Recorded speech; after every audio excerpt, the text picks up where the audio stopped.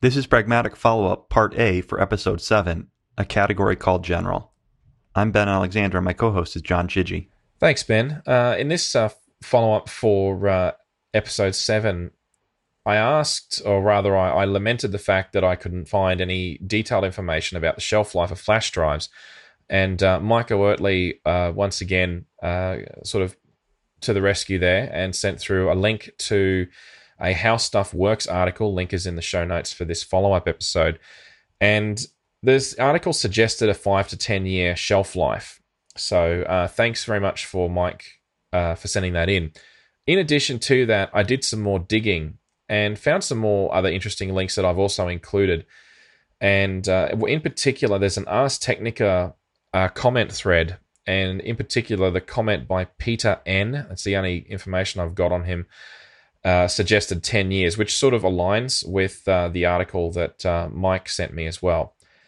And the issue seems to be, as I may not have alluded to, is the difficulty in accelerated life testing, because normally if you're trying to do ALT on a product to determine its long-term lifespan, normally you're focusing on temperature cycling. And the problem is that not all wear-out mechanisms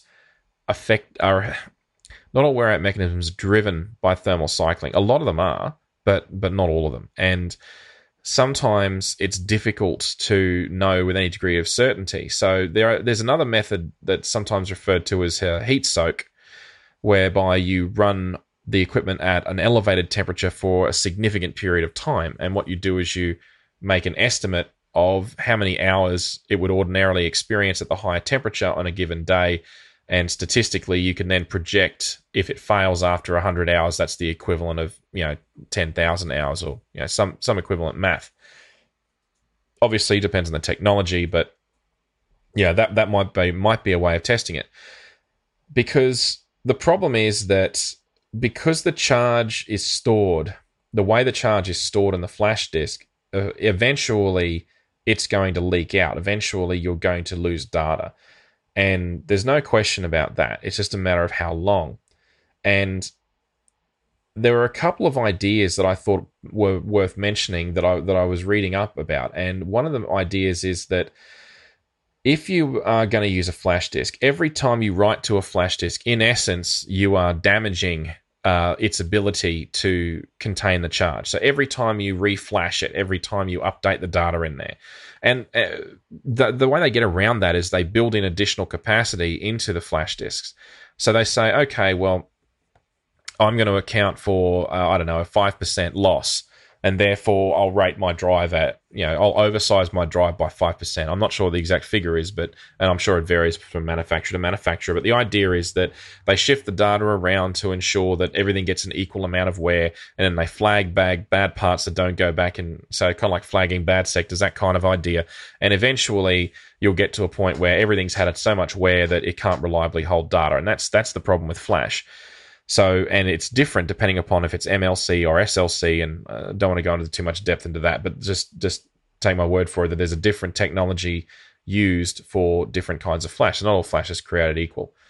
Again, might do a show about that later. But anyway, the point is that if you are trying to store data on a flash disk for long-term shelf storage, your best bet is to go for either a new or near new flash drive that has had minimal rewrites done to it. When I say rewrites, I should say just flash writes to it. So in other words, I would be buying a flash drive, writing the data I intended to store long-term on it, take the drive out, put it on the shelf, and not touch it again. There's also a suggestion that because the charge will leak out over time, it may be advantageous to do a data refresh every 2 to 3 years to ensure the data integrity. So in such a case, you might get it out of storage. And when I say do a complete refresh, I mean literally completely read it and then completely rewrite it. So it's not just enough to read the data. It needs to be flashed and then flashed back, if you know what I mean.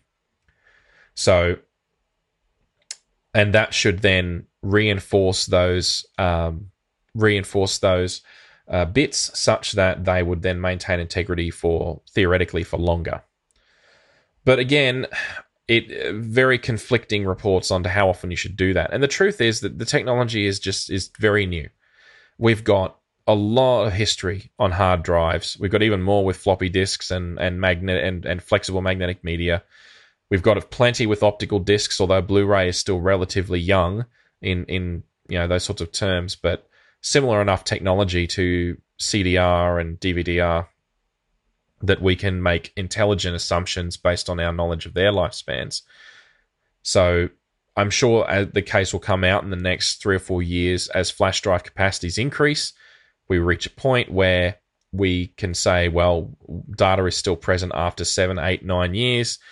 Therefore, using this technology, we expect a maximum lifespan of, say, 15 years. And the numbers should increase. How much they increase to, I don't know. But I would not expect flash to outlast a Blu-ray disc, for example.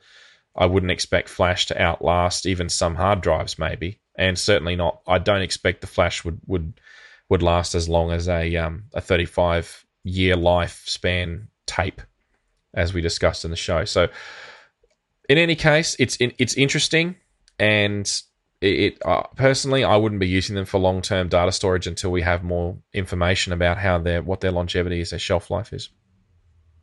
Well, and there's the expense still, right, at this point. Well, absolutely. I mean, you can't store large amounts of data, and you've got to ask the question, why would you in the first place? But I just wanted to make sure that we covered it off as an option, because there are still cases. Like, for example, we had a project that I did when I was working for a large consultancy, and when we did the project, at the end of it, the client specifically asked for a flash drive with all of the project data on it. And fair enough, it was about 4 or 5 gigabytes, but then a 16 gig flash drive is like $5. It's not a lot of money, if that. They're at the checkout aisle at the grocery store. Well, yeah, yes, you're right. They are. They're everywhere. They're everywhere now. So we did that for them, and we sort of said, here you go, and that was to be for their long-term storage. And they were going to keep that on file, keep a copy on their own servers, a live copy, essentially, that they can access when they had to. And this was going to be their backup. And that's just what they wanted to do. So I don't suggest that individuals are going to back up their entire collection of photos, of gigabytes of photos to these things, because it's just too expensive. But someone may have a library that's of a reasonable size, have a flash disk lying around, and think they're covered. And I guess in that case, I'd just advise caution. That's all.